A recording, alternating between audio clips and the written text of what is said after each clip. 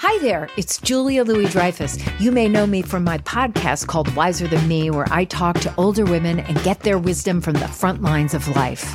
I was amazed by how many people told me our show made them look forward to getting older, which is why I'm here to talk about season 2 of the show. Sally Field, Billie Jean King, Beverly Johnson, Ina Garten, Bonnie Raitt, just to name a few. All hail old women. Wiser Than Me season 2 is out now from Lemonada Media. It's Merriam-Webster's Word of the Day for May 16th. Today's word is aggress, spelled Aggress. Aggress is a verb that means to make an attack or to act aggressively.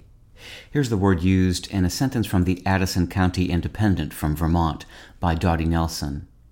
Under-socialized dogs are risks to their owners and to others because they can become frightened by everyday things, making them more likely to aggress or bite. The word aggress and its more familiar relatives, aggression and aggressive, derive from the Latin verb aggredī, meaning to approach, attack, or undertake.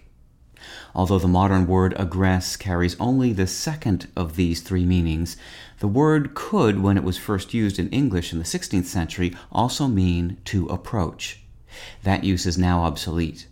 There also exists a noun, aggress, which is too rare to qualify for entry even in our big unabridged dictionary. It typically means an attack, but also has an obsolete meaning of an approach. With your Word of the Day, I'm Peter Sokolowski.